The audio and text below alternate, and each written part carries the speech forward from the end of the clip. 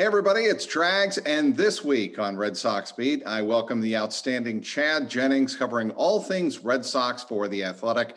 You can and should be following him on Twitter at Chad Jennings 22. That's all one word and both numbers together. Chad Jennings 22. How you doing, Chad?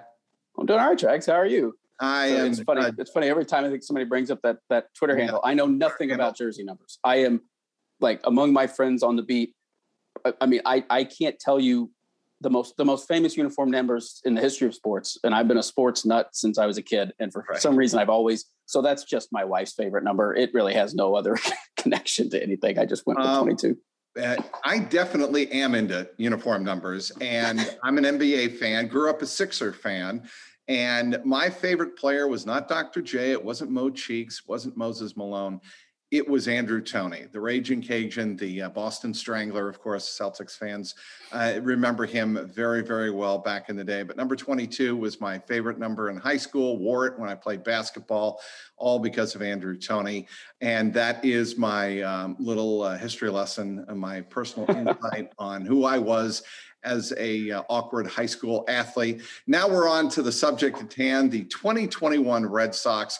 There's so much, Chad, to break down here in this episode. I'm really glad I have you on because a lot of ways we can go. We'll go with the obvious, first of all, how the Red Sox are 55 and 36 at the All-Star break, but they go in stumbling a little bit, losers of 4 of 6 going into the break, and 2 of 3 at home at Fenway over the weekend to the Phillies, who were just, a middling team, a 44 and 44 team. Yeah. They looked a little flat over the weekend, no? Oh, yeah, for sure. I mean, they could have swept that series. The second game wound up being a blowout, but that was one bad inning. I mean, they could have and probably should have won all 3. And that seems, look, they've done that this year, right? Doesn't it feel like they've kind of, that's been one of the reasons they've been kind of good is they've taken advantage of those moments. They've won at home. That felt like a series that in even a decent stretch that they would have taken at least 2 out of 3. And I really felt like they could have and maybe should have won all 3. But yeah, so they didn't end well. But they'll take it, right? I mean, they're in a much better position than they expected. No question about that. I mean, I'm not looking to gift horse here at all, but the Red Sox are an interesting team to me. And the team that comes to mind when I look at the first half of this Red Sox season are the 78 Red Sox, who played just lights out, built up that, epic 10.5 game lead over the New York Yankees, could not hold on at the end, actually lost the lead, came back in the final week to catch them, force the 1-game playoff at Fenway. We all know how that ended. But that team could mash with the best of them, really, I think, hit themselves out of a lot of nights when the pitching wasn't there. This Red Sox team, a little bit the same, although I think the pitching may be a little bit better. Certainly Nathan Eovaldi is having a terrific season. He's an all-star. And, I think when you take a look at this pitching rotation, it has its bright spots, but what sticks out to me is I don't think this pitching staff is built for the postseason. I don't think they have enough starters that you would throw out there in a postseason game and be confident. And I don't think their bullpen is near deep enough, even though it has been very good over the last month and a half. Yeah, the pitching staff has been, it's been pretty good, but it for sure, I think, everything about it is kind of a maybe or an uncertainty, right? There's just something, there's some feeling about this team where, they don't have the ace. They did add, they've been able to go 1 through 5 with the rotation and everyone's kind of been solid. They don't have those games, somebody will have an off night or whatever, but they don't have a game every turn through the rotation where you go, oh, this one's going to be a tough one, but they're, they kind of, that's an uninspiring way to do it, right? I mean, to just never have that knockout punch. And even as you bring up the bullpen, it doesn't feel that deep, but they've pitched kind of deep. Barnes has been excellent. And then you look at, Ottavino and Taylor and Darwinson and Sawamura and Whitlock. Those guys have been good. It should feel like a deeper team. It should feel stronger than it, because it has been pretty strong. It just doesn't, you don't know how sustainable it is. And Josh Taylor. Oh yeah. I mean, he's been awesome. I mean, that run was incredible. But also that run came after, a brutal month of April, right? I mean, he's been terrible. And so I think that adds to it a little bit where you're like, it's just guys we haven't necessarily seen do this enough to feel real comfortable right now. To me, I don't think we should be relying a lot on Chris Sale. We expect him to be back, right? Late July, early August, right? I mean, he's going to be on track. He's already thrown rehab starts, correct? Well, he's been throwing sim games and stuff. His first rehab start, I think, is this week. But yeah. Oh, there you go. He's going to start throwing in rehab outings. Get him back, let's say, ironically, right around the trade deadline, let's say. And let's say he gives you 10 starts over the final 2 months of the season. Is that fair? Maybe 8 to 10. Yeah, 8 to 10. Yeah. Something like that. And, he's somebody that if he's on and he's giving you 5 to 6 innings every night and they're 80% of what he was, I think that's the best you could hope for. Yeah. Oh no. And I completely agree with you. I don't think that you can look at him and expect him to be, Cy Young perennial Cy Young candidate, Chris Sale, but I think he could be. I think that's the biggest boost they're going to get in the rotation, right? I just don't see them going out and trying to find some. Scherzer. I just don't think it's going to happen. So I think you're going to have to. They need Evaldi to keep pitching like this, which is maybe not the dominant ace type guy, but he's been very good. And you got to get Erod to figure something out and be more consistent, and then get some version of Sale. And if you can run those three guys in the playoffs, then now you're maybe talking about something. You still don't have that guy you want, right? You still not going. You don't have you certainly don't have a DeGrom or something like that shutdown guy. But those three and all you're asking from them is 5 innings at a time. You can at least see how it could work.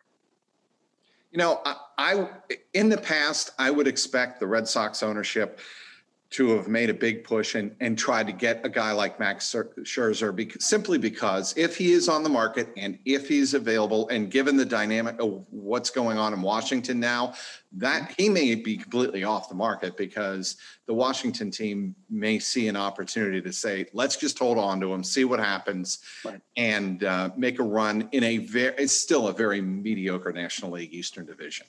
But if he were available, he is the kind of guy that in the past the Red Sox would go hard at.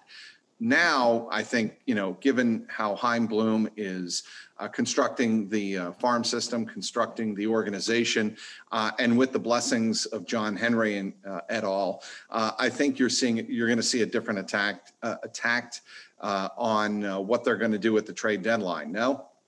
Yeah, I agree. And I think it's going to be fascinating. I mean, I'm really curious just to see the way he plays this. Because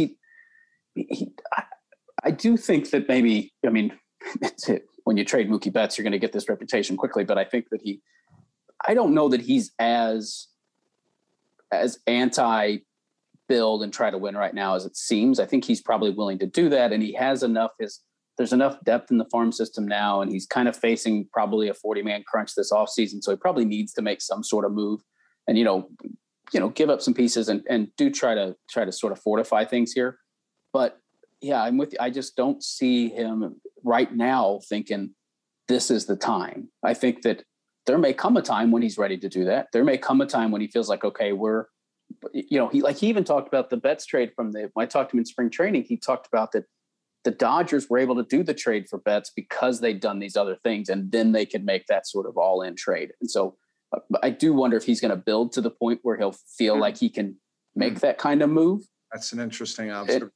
Yes. And yeah, because I think that's clearly who he's modeling this after. He's trying to be the Dodgers. And so there may come a time, but I think that right now he has a vision for the way he wants this to work. And really the first half of this season has been a little bit of proof of concept, right? That he can have a long-term vision and still keep a contending, viable, good team on the field while still maintaining his priority of something more sustainable. Speaking with Chad Jennings, doing an outstanding job covering the Red Sox for The Athletic. Be sure to check him out there and on his Twitter page.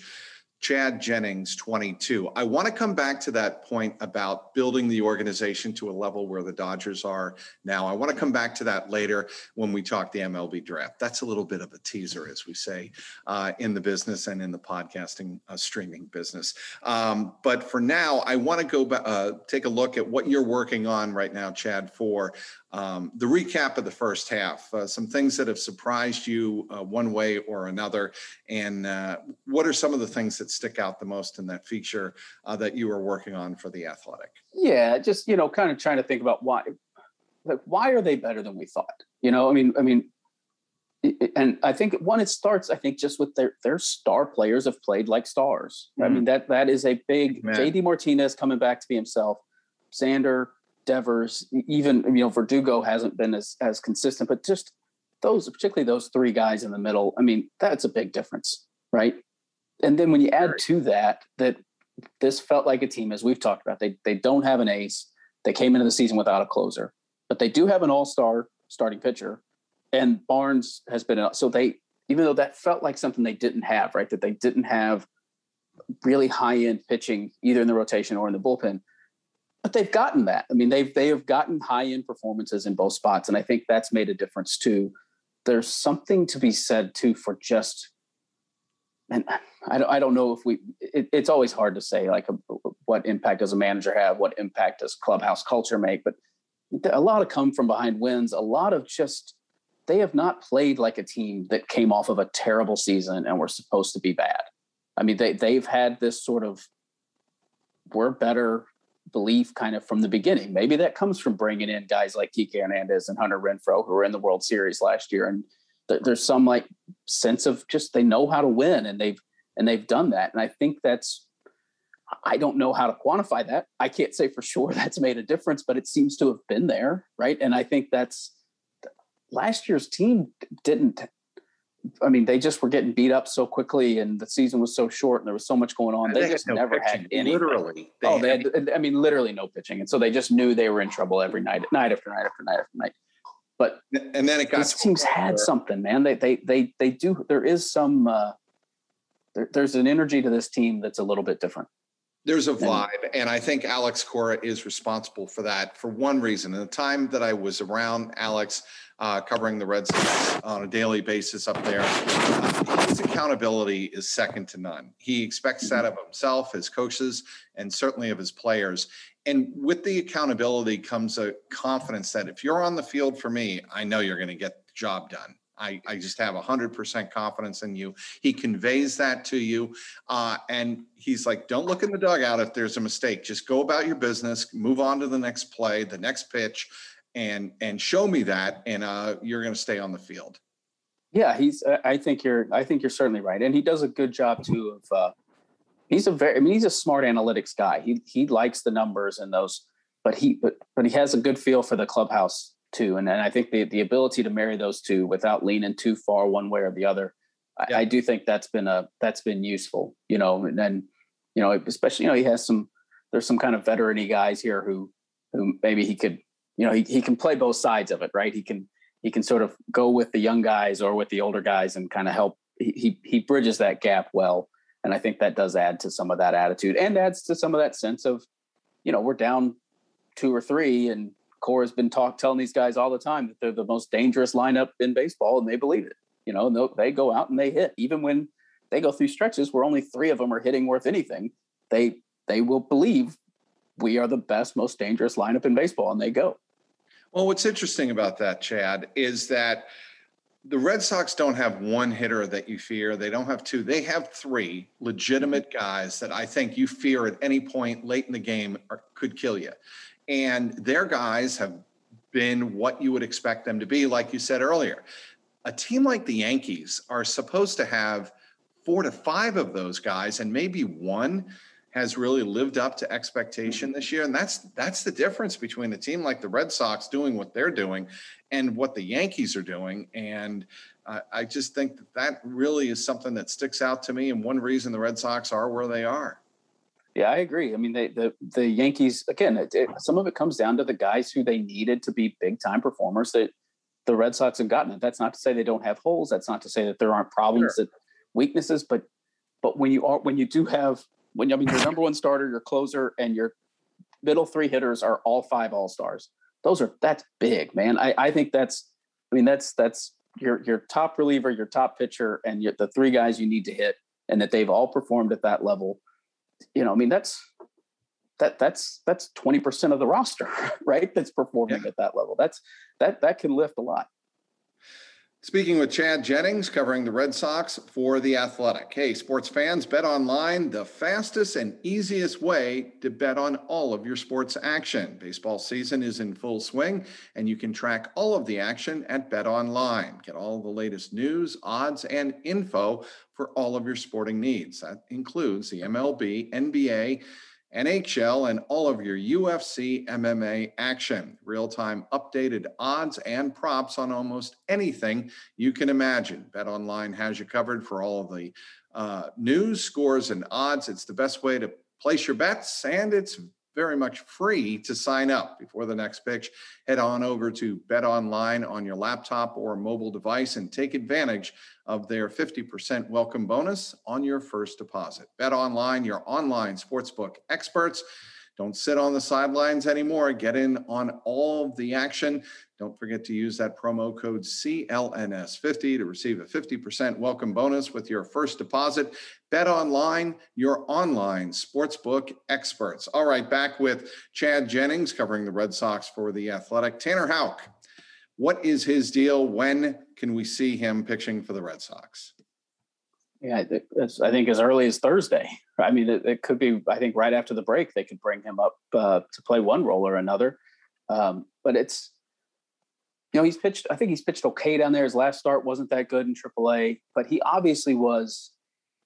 I think they saw him as an important part of this team, whether he made the team or not. I mean, early on during spring training, somebody brought up that the Rays years ago when Chris Archer had this, he came up late in the year, pitched really well, and then didn't make the opening day roster.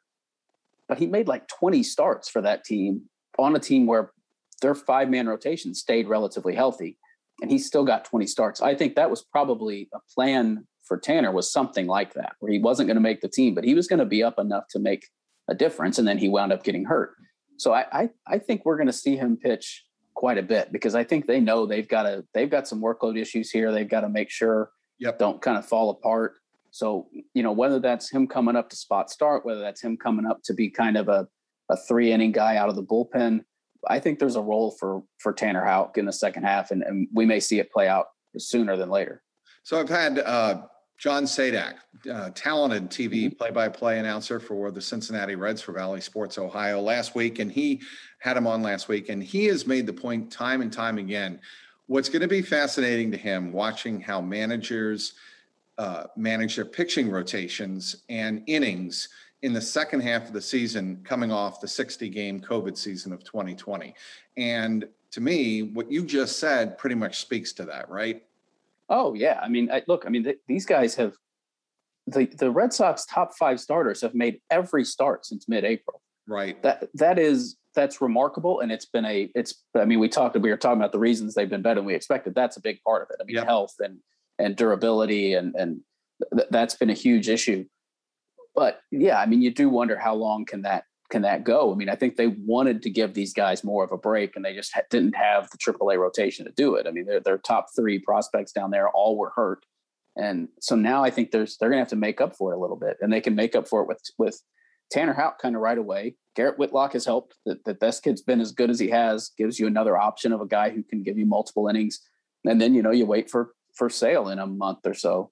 But I think you're right that it is going to be crucial for every team now to not let your pitchers blow out in the second half, and to do that, or at least to try to do that, to try to play it safe. I think they're going to need a guy like Houck to play one role or another, either to spot start with some regularity to give guys a break, or to just come up and know that you can shut a guy down at 75 pitches, and we've still got this kid to give us the next 2-3 innings. Move on. And news over the weekend that Matt Barnes has signed to a 2-year extension at $18.75 million. Here's how I read this, Chad Jennings. Low risk extension rewarding a player with whom they're very familiar and comfortable with at the back end of the bullpen. And I don't think, given how he's performed in the first half of the season, I think it's a nice little incentive for the second half. Yeah, and I also would read Darwinson Hernandez is going to be cheap for both of those years. Josh Taylor is going to be cheap for those years. Garrett Whitlock's going to be cheap for those years. Sawamura is cheap again next year. They can afford to spend some money on one reliever, because that doesn't mean they're going to have to blow a ton of money on the bullpen, right? You can spend money on Barnes when you know you have some cheap arms ready to fill the next spots, because I don't know that I would have expected a relief pitcher to be Chaim Bloom's biggest investment to this point, right? I mean, relievers do seem to be the ones that are the most interchangeable, the least reliable. So the fact that he picked Barnes and decided to give him a deal, I mean, one, speaks to how good he's been, and speaks to that he got better this year, not because his stuff ticked up, but because his approach did. And that you could keep doing, right? If he got this much better, it's not like all of a sudden, oh, wow, his fastball's 4 miles per hour more, that's, then I think maybe you'd worry. But no, he changed his mindset a little bit, and that's a repeatable thing. And so you'll trust him. But I do think the fact that that is the bullpen investment for the next 2-3 years, right? Then otherwise now you have these young arms ready to fill the other spots, and that makes it a little bit easier to put money there. With the rigors of the Boston market. But what you pointed out, you also just said, last year and years prior to that, it seemed like he would pussyfoot around the strike zone a little bit and wait to really make his pitch later in counts. That's not been the case this year, and probably one of the reasons I think would be Alex Cora, right?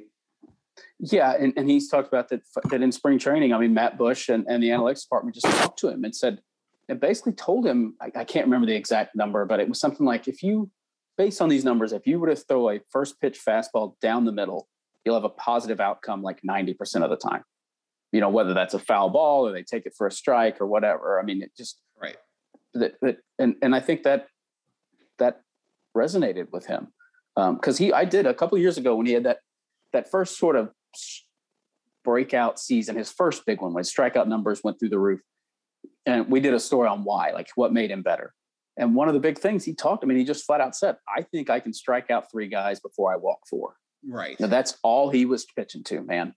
And which is fine. But then, you're going to, even if you don't walk 4, you maybe walk 2.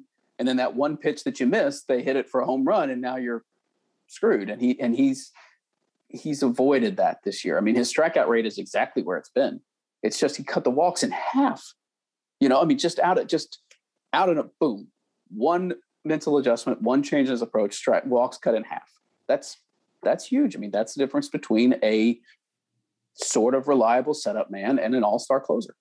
So here's one of the takeaways from me about Matt Barnes in the first half of the season. The Ohtani home run that allowed the Angels to beat the Red Sox for the one game, I think, in that weekend series. That was the Ohtani home run off Barnes in the 9th.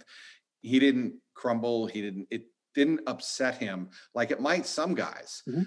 And he bounced back very strong, like I believe in the next several opportunities out of the bullpen. And that is just something to me that sticks out about a guy like Matt Barnes, because if you're going to be a closer, if you're going to be at the back end of the bullpen, whether it's Barnes with Boston, whether it's San Diego's closer, Mark Melanson, who has been dominant, actually baseball's best in the first half. He had a couple of rough outings. Josh Hader just got beat twice by the Reds in the 9th inning, back-to-back games. You've got to have a short memory. And I think Barnes has done a really good job of that. Yeah, I agree. And I mean, you wonder if that experience he had in 19, when they tried to use him as kind of a super reliever, only face the heart of the order over and over again. And that was sort of a sabermetric-y idea that Cora admitted afterward just didn't work. It didn't take the personal side of it into account. You wonder how much he maybe learned from that experience. Did he learn too from the experience of pitching with Kimbrel for a while? I mean, he's seen guys do it, right? And he's been around. I mean, gosh, he's 31 years old. He's been in this market his whole career. I forget that. Right. Oh yeah. Old. Yeah. So I think that he's a guy who, he is a first year closer, but he doesn't have that. There's a mentality to him that you don't worry that this is sort of a, will he be able to keep closing? Like, I don't think the 9th inning really bothers him. I mean, he can move on when it goes south. pretty easily. I mean, right. He's a veteran. He's been in that closer role this year for several months now, but still that moment against Ohtani, that can, devastate a lot of pitchers and frustrate them. And it didn't with him. And that's why I think having him at the back end of the bullpen's certainly been one of the big surprises of 2021, right? Oh yeah, for sure. I mean, again, you can't forget that, not only did we not know if Barnes was going to be able to close, but then, the season started with Josh Taylor and Adam Ottavino, neither one pitching very well. Sawamura was a total unknown. Garrett Willock's a Rule 5 kid.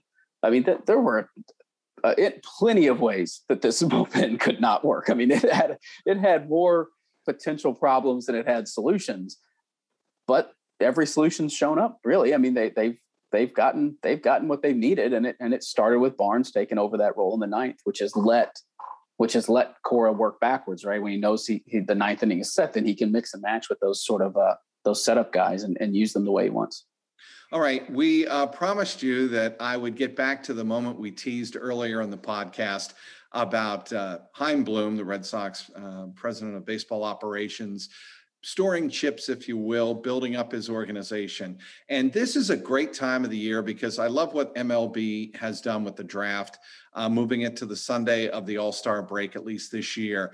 And on Sunday night, the Red Sox not taking Kumar Rocker, the Vanderbilt starting pitcher with dynamite stuff, instead going with 18-year-old high school shortstop Marcelo Mayer out of Eastlake High School in Chula Vista, California. This, to me, Chad Jennings, is more about taking potential first-round value as an asset as opposed to taking a true need. Your take? Oh, yeah. No, it's certainly not a need-based thing. I mean, yeah, I think it's just looking at this kid he may be the most talented kid in the draft. And there's some risk with every high school kid. They felt like they'd spent a lot of time with him. They sort of, they really noticed him when he was a sophomore. So they've been kind of on him for 3 years. And, but yeah, for sure. If they wanted to hit for need here, it would have been, I think Rocker would have made some sense, just get a good college arm. But you also you want to take advantage of drafting this high. I mean, when else are they going to pick number 4 in the draft? And this is, and Marcelo Mayer is he is a number 4 in the draft talent, right? I mean, now there's risk with all these guys, right? But he's the guy. This guy could be really elite, and I just think that's a hard thing to pass up if it's sitting there. Yeah, and I don't have a problem with it as much, but it's just going to raise the eyebrows of some who say that any team that wants to compete for a World Series is going to need young, controllable, upper echelon pitching talent. And that's why, to me, especially given Chaim Bloom's reputation of developing elite young pitching, he's very familiar with Vanderbilt, obviously, in the talent that he's had down in Tampa Bay. Not taking Rocker at this point just raised my eyebrows a little bit. That's all. Sure. And it does seem too that the industry kind of began to value him a little bit differently, right? He was the standout guy and then kind of had an uneven season. And that does seem to change, the way it does seem to have changed their calculation, right? It obviously was not only, he fell to 10, he went to the Mets.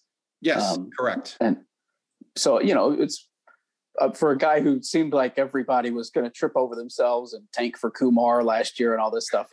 It wasn't just that. It might not just be they're trying to get this, they'd rather have this high end, high school shortstop. It may also be just an evaluation now that's telling them Rocker's maybe not the high end starter that we kind of thought he was.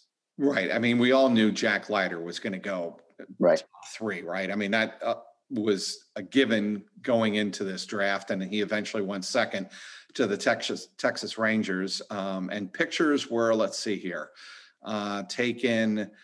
Well, the first picture taken was Jack Leiter. The Pirates didn't go that direction. They went Henry Davis, the catcher out of Louisville, which a lot of people had maybe the Red Sox. I believe you, Chad, when you were doing a preview, you had the Red Sox taking a good hard look at him. If he and I felt like that the directions they could go were basically one of the Vanderbilt pitchers, Davis, the catcher, or one of those high school shortstops.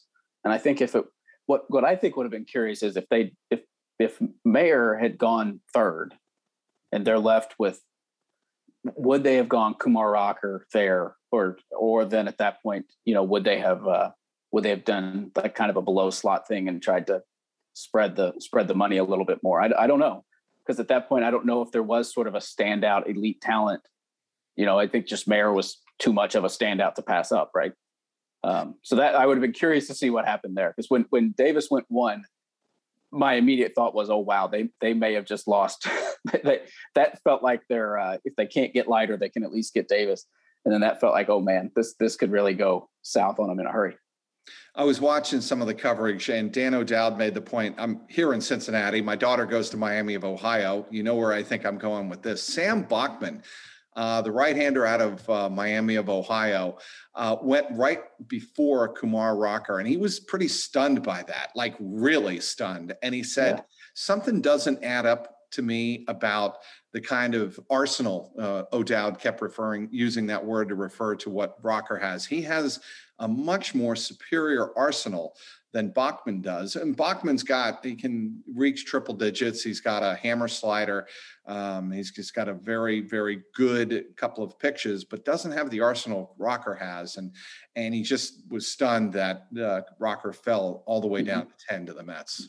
Yeah. I mean, and again, it's hard to, the number of things they're trying to take into account, right? Trying to predict, whether these guys can improve and what they have, the evaluations, and also there's a money calculation in all of this. And so, some demands there might have swayed some teams a different direction as well. You think Marcelo Mayer is going to wind up with the Red Sox when he makes his major league debut? Maybe he's the guy they trade for the next Mookie Betts, whatever that move is down the road. But I think it's there's so many things with the Red Sox right now with Heim that it's just hard to know exactly what are the next 5 years going to look like. And I think that the easy assumption is like, oh, he's going to hang on to all of them. And yes, of course, like that's the whole point of all these guys but I don't think it's that cut and dry for him. I do think that there is a sense of, players are assets. And, yes. And so if by the time he's almost ready, if Mayer's in AAA in whatever 3 years, and they're right on the verge and they've got some guy out there that they can get, I mean, who knows if at that point Heim is going to be in a point where he goes, all right, nope, now this is when I go, right? This is when I'm going to go for it. And we make that move. I just think he talks a lot about wave after wave after wave after wave. And so as much as, that this kid's 18 years old and 4 years away, maybe best case scenario from the big leagues, but he likes that. I mean, he took Nick York last year. In theory, he's got his middle infield for 2025 sitting at the lower levels of the system. And I think he likes that wave aspect of it, that those guys might hit at just the right time when he needs a couple of cheap high-end position players, but they might not. They might come at a time when he needs a trade chip. And I just think we don't know yet we don't know exactly what this long-term vision of Heim's is. So I think it makes sense, though. What we're seeing though the way he's arranging the chessboard, right? He is giving himself, there are pieces here, there are pieces here, there are pieces here, there are pieces here, and he's got it set up kind of. You can see him, the Benintendi trade. He got the 3 players to be named later are all young kids, the long way away. He is setting himself up to be ready for various things that come in the next few years. And so we're going to have to, but I think we're going to have to wait and see exactly how that plays out. Cause we've never seen him, and he's never been in a position like that where he's with a team that both has that talent and has money to spend. And so that's going to be the thing to watch. Red Sox with 55 wins at the All-Star break. We're saying conservatively here, with still half a month left in July, August, and September, they ought to win at least 40 more games. That puts them at 95 wins. Mm-hmm. That's good enough to get them into the playoffs, right? I mean, there's no question about that. Well, I mean, it should be. I think you do, so what, 2 wild card spots? I mean, you do worry, Yankees, Rays, Blue Jays. I mean, that's a dangerous group. And I mean, they certainly are in a position where you have to think they should make the playoffs at this point. Yeah. I mean, 95 wins should get them there. And I don't see the Yankees or Blue Jays both getting hot at the same time. That's one. Two, I think Tampa Bay is going to be there. I haven't taken a look at the schedule. I don't know how many more games they have left with Baltimore. They should win pretty much all of them. But, you look at the schedule on the back end, it gets a little bit more difficult, right? Coming out of the All-Star break, because they have so many games now coming up with the Yankees and Blue Jays. Oh yeah. I think they have 8 games against the Yankees coming right out of the gate. Is that right? And they have, I think, 8 against Tampa Bay. They have in the next 3 weeks, they have 16 games against those two teams. Yeah. I mean, so maybe that's your season, right? I mean, you want to figure out where you're going, if this thing's for real, well, you need to prove it right there. I mean, right out of the gate, right out of the break. They need to play well. And ideally you'd kind of really bury them at that point, but they've given themselves enough of a cushion where if they've just got to fend them off, right? You really just can't get beat up there. And then you're still sort of in a pretty good position. Anything else we should be on the lookout for from you or your colleague, Jen McCaffrey at The Athletic? I think right now we're at the, we're very much in all-star break mode of going, all right, let's regroup here and figure out what we're doing. But yeah, we've started, and we're traveling again now. So that's been good. That's great. And, feeling like we can get on the road. Jen's going to go to New York after the break. I'm going to Tampa at the trade deadline. And, it's starting to feel a little bit more normal again. And then you start to feel like, you can maybe hit the ground running with some things and hopefully, get some traction going again after the break. I want to thank everybody for downloading today's podcast. Thank our terrific guest, Chad Jennings, covering all things Red Sox for The Athletic. You can follow him on Twitter at Chad Jennings22. That's all one word, Chad Jennings22. Also want to thank our terrific sponsor, betonline.ag. I'm Mike Petralia, and for Chad Jennings, this has been the Red Sox Beat podcast powered by CLNS Media.